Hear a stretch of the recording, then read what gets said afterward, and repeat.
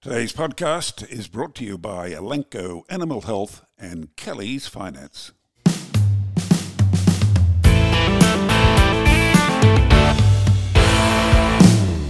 Welcome back. You're on the grill again for Beef Central. Brought to you today by Elanco Animal Health and Kelly's Finance. Today's guest is a bloke who's seen it all and certainly done more than most. To give you an indication of how long he's been around, when he started, most cattle were sold without being weighed. How? We'll find out a little later on. Let's make him welcome. A man who's had so many jobs through the livestock world, it's hard to give him a description that actually fits.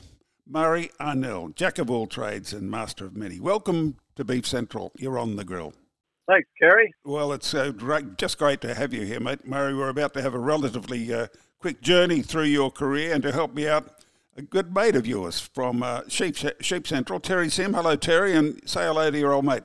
Hey, Murray. Hello, Terry. How are you? When did you two first get together? How long ago? Yeah, look, I'm not quite sure when Terry joined the brigade at Stock and Land, but it was probably just on around the turn of the 2000s, Terry, would it be?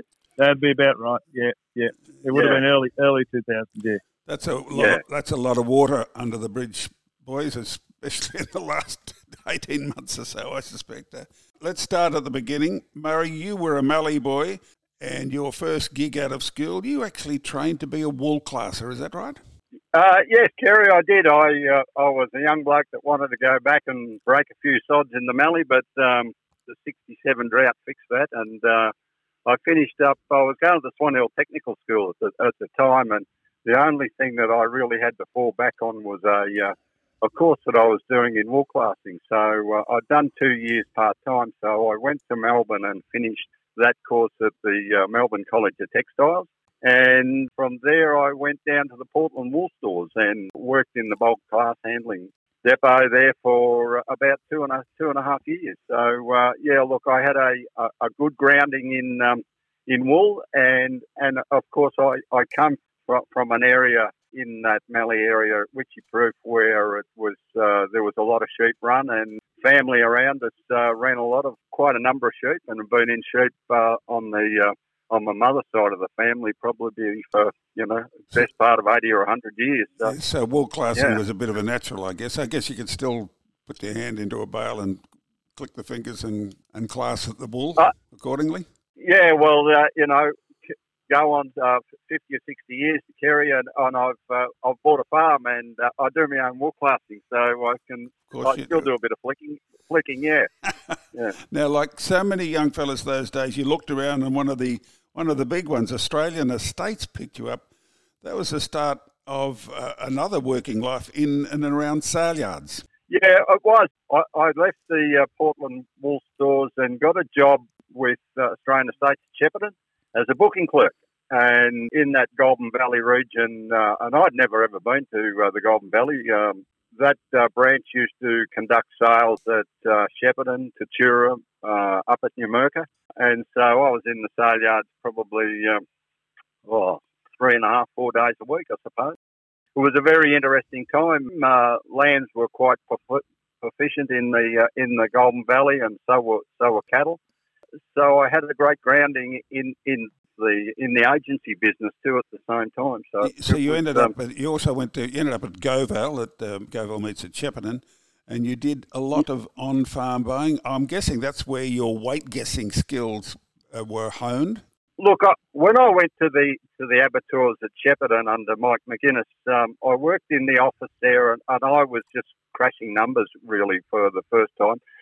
The abattoirs there at the time was doing a contract job for a company called Osteran, which was 50% the Iranian government, 25% National Bank, and 25% Darling Coal, and they were sending frozen lamb to Iran, and that contract actually went out, and we were doing up to 58,000 lambs a week in 3 states, 5 different abattoirs, and it was my job to monitor the numbers from the various buyers that were operating at around the country to making sure that the numbers balanced at the kill floor, and that's what my job initially was. Yeah.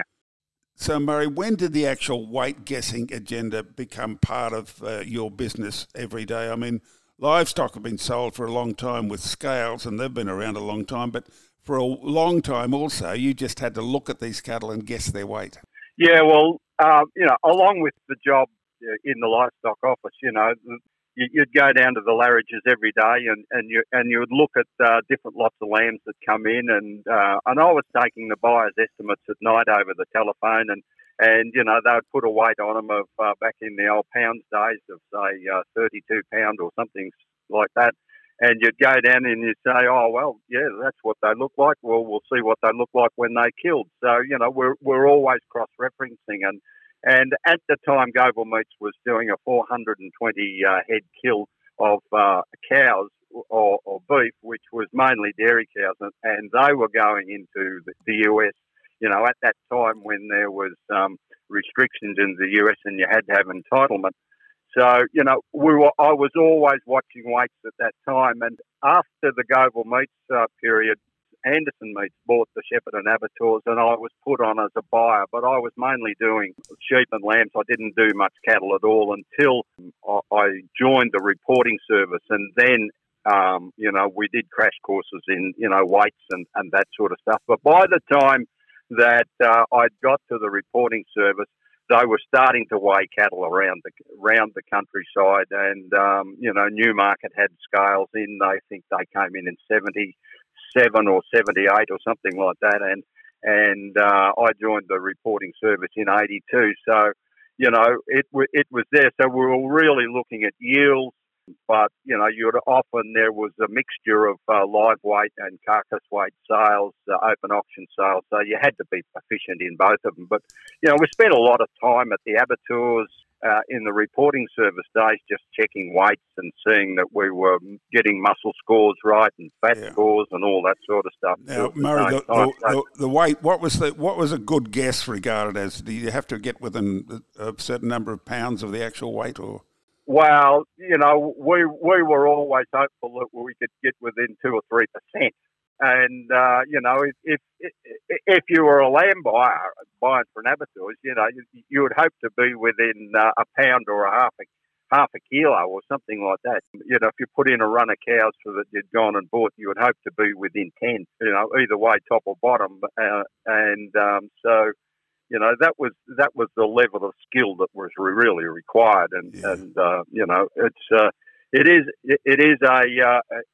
there are a lot of people around that have got a good eye for weight, and I was nowhere near at the top of the tree for sure. Do you remember, Murray, any of those that were at the top of the tree? I mean, in my beginnings, I can remember a character called Bobby Hackett. You would have known Bobby, working through the round yard at Tasman and other sales in Hayward. Yeah, Bobby was a great judge. Because Laurie Parks, the late Laurie Parks, worked for Gilbertson and then at Penny and Lang at Carisbrook. In the sheep section, there was Graham Cook, who was around for a long time with Ararat Meat Exports and Bothwicks, and there was a lot of really good judges. Noel Rutley, who was a lamb buyer, he was probably, a lot of these fellas went, their persona went with them too at the same time. Some were rough and ready, and some were absolute gentlemen. But all in all, they all worked to about the same level, and some were a little bit better than others. Cattle buyers rough and ready. I can't believe you'd say that, Murray. Now, look. There'll be no cattle buyers listening to this, will there? Look, Murray, I've got to ask you about one of the extraordinary events of the 70s, and I'm sure you were there, and that is the great cattle price crash of the 70s. What are your memories of those terrible days? I was in transition, I suppose, between the Australian estates in the stock agency and then into the abattoirs, and working in the Goulburn Valley. It was demoralising really for all sections of the industry. It didn't matter whether you're a farmer, a buyer, an agent, or what it was, but there were pits opened up and cattle were shot. And that was really it wasn't a good time for the beef industry. There's no doubt about that. And of course, it was being strangled by the entitlement issue that was going into the United States, and if you didn't have entitlement, you couldn't ship. And I do remember at one period of time that the local Farmers Federation thought that the abattoirs were taking advantage of producers, and the Shepparton abattoirs, from my understanding, offered the plant to the producer group to kill as many cows as they'd liked for a week, as long as the chillers were emptied at the end of the week, and they never took up the offer. So, it just went to show how difficult it was to move meat at that particular time. And farmers or graziers were actually shooting cattle on farm. That's dreadful, dreadful stuff. Well, yeah, look, the government stepped in and there was organised pits through the Golden Valley, I think through the Western District. Yep. And they opened these big pits up and they put thousands of cattle in. Terry, you got any memories of those days? I can, yes. I mean, I wasn't even in my teen years then, but I can remember a sheep pit not far from our place on a wide road. Just pushing sheep into it and cattle. The next crash I'm coming to, of course, is the removal of the floor price scheme in 1991, when Australia actually had 170 million sheep and the rug was pulled overnight. And I know millions, perhaps, of sheep were shot in those days. Yeah, look, there were pits opened up in the Western District. I was with the reporting service at that time, and look, I can't really put a pin on the year, but it was, early 90s, as you say, and it was before I went to Stock and Land in 92. But I remember one day being out in Hamilton, and it was getting into the city media and the daily media, and one of the news outlets flew a helicopter into the Hamilton Saleyards, and I was out there actually reporting, and nobody wanted to go and talk to them and interview them. So I was delegated to go over and just tell them to quietly piss off, and it was really demoralising, and whether they got their story or not, I didn't look on the television that night, but when you're reporting sheep making $5 and $10 for 100 sheep in a pen, well, it was no good for anybody. You're on the grill with Beef Central. Our guest today is Murray Arnel, and we'll be back in a moment after this brief message from our sponsors, Elanco Animal Health and Kelly's Finance. This podcast is brought to you by CompuDose, a proven way to maximise growth rates in grass-fed cattle. CompuDose allows you to target and achieve specifications for most major markets, including MSA grading and feedlots. Contact Elanco and find out how CompuDose can grow your beef operation. Results may vary depending on nutrition. Always read and follow label directions. Established since 1988, Kelly's Finance Group have the finance solutions when it comes to agribusiness lending, from property loans and livestock funding to machinery and vehicle finance. They are the experts in arranging finance on behalf of their clients that not only ensures market-leading interest rates, but more importantly, financing that is suited to your agricultural operations, not your lender's bottom line or their preferred security position. With access to an array of specialist and traditional finance providers, there's no job too big or too small for the Kelly's Finance Group team. Contact Kelly's Finance Group today for an independent and confidential discussion on how we can add value to your business moving forward.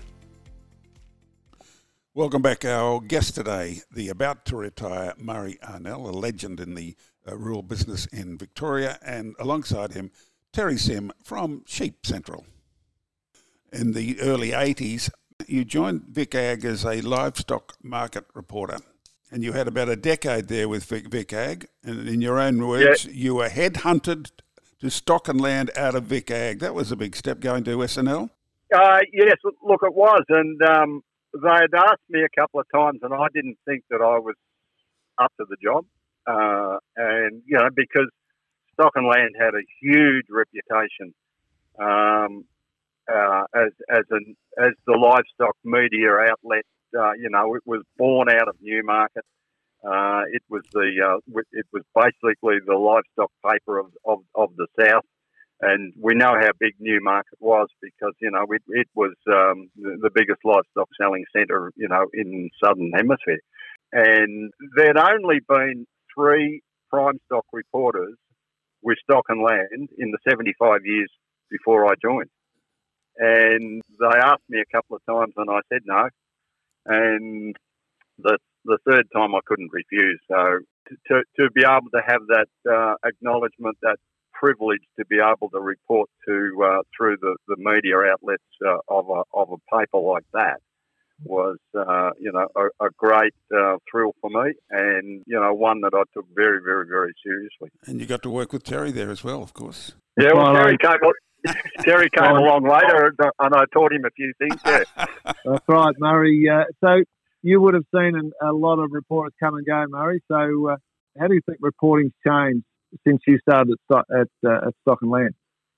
Well, that's an interesting question, Terry, because the few fellas that were there before me were people that came out of the industry, like I did, and reported, and went into journalism, writing for newspaper.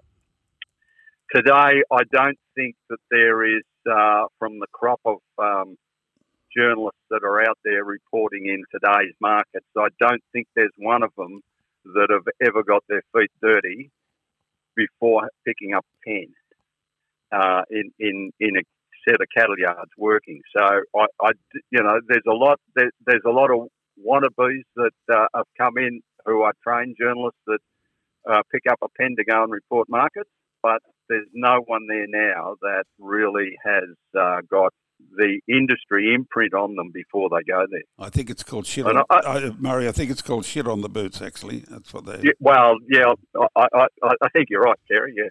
How does that serve the industry or even the reader? I think that they lose empathy with what's going on. I sit back now in my senior years, I guess, and watch some of them operate, and they're very good at taking photos. They're very good at putting audio underneath someone's chin to ask them what happened. But they're not looking at the livestock themselves and having an assessment of what goes on. Every time that a pen was written or sold at a Saleyards and I wrote it down, I took it home and put it into a spreadsheet and worked out what the prices were actually doing, and then benchmarked it against the ECI and used it to find out what it was. Cattle were doing in Wodonga, to see what they were doing in Ballarat, to see what they were doing in Hamilton. It was one of those things that it was just bred into me through the reporting service days, and the background that I had with watching kill statistics come through, kill sheets come through at the abattoirs. So I was confident that I was doing my very best to have a grasp on what was going on in the marketplace myself as a journalist, and then be able to turn around and write with some degree of confidence and knowledge about what was going on and understanding how the industry works.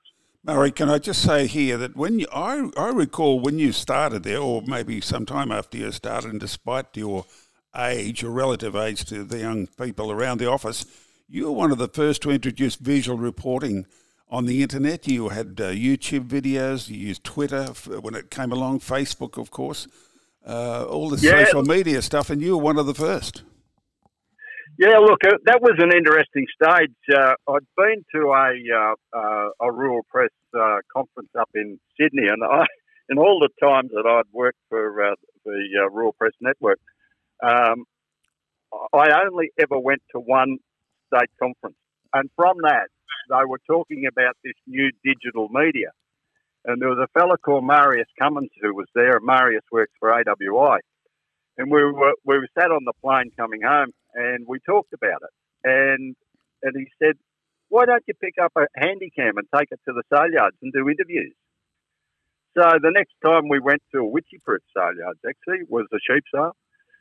Marius blew through, and he held the camera, and we did an on-site interview with the agent there, the selling agent. Jimmy Coffey was the first fellow that we interviewed, and from then on, I took the handycam with me, and we did those interviews. We tried to have a look at the pen cards, and we actually interviewed someone who was involved in the sale, someone of credibility, and then put that onto YouTube. And that, of course, that went into Twitter at a little later stage, and then live streaming to Facebook. And anybody that sort of has followed that journey, I think that I've been doing that for about 18 years now. Yes, you were. Indeed, Murray, you were a pioneer there. Look, we're running out of a little bit of time. Murray, looking back, you've seen so many changes. Which changes might resonate with you as the most positive for the livestock industry? Look, I think that especially in the southern part of Australia here, I think that the change in genetics in the beef industry has been the overwhelming improvement that's been at the evolving improvement. And what we've seen there is that instead of being a vela-producing, grass-fed industry that we're focusing on domestic trade, supermarkets and that sort of stuff, it has evolved now into a weaner breeding operation, and these cattle now are being bred and grown through a series of backgrounding networks to focus on the feedlot industry. I think that's the biggest change I think that's coming about, and consequently, I don't think that the southern industry is being served well. That say the likes of the MLA aren't covering store sales in Victoria. There's no store sales covered, beef store sales covered south of Dubbo. 80,000 calves have been sold in January this year, and there hasn't been one of those reported by MLA. So, they're missing a lot of the industry. I think it has changed, and it's changing for the better, of course. And the other thing that's changed is the evolution in Saleyards. Yes, that's been one of the extraordinary features, especially the last 15 years, isn't it? Yeah. Hot concrete yards to soft floor overhead, that sort of thing, and the evolution too. And you would expect it to happen in transport. When I first came into the industry, a flat top of cows and a double deck of sheep were all you could cart. Now they're carting in road trains and B doubles and all that sort of stuff. Depending on state regulations. So, the efficiencies that have gone on is enormous. Yeah, a lot of positive news there. Now, Terry, any final question for Murray? Murray, do you have any advice for the young journos out there that might be through lack of resources forced to largely become desk jockeys? Where do you think the best stories are? The best stories are at the end of the road, Terry. You've got to get out from underneath the desk and get out on the road. And I spent a lot of time on the road. My area was from Hay to Hobart, South Australian border to Gippsland. But I travelled widely. I got out and met the people. I tried to understand what they were going through and look at it from their perspective. And with it, I tried to carry a little bit of advice with me that I had seen in the marketplace, because realistically, I was their eyes and their ears for many people. A lot of people just don't get off the land anymore. So, you've got to get out there and you've got to notice what's going on. And if you're not looking at it, I don't think you're seeing it. Quick question finally, Murray, and a quick answer, please, if you don't mind. Some are forever forecasting the end of the Saleyard system and all will be sold on the net. What's your comment on that? Look, I don't think so. I think there's still a real element of people that want to eyeball their livestock before they buy them.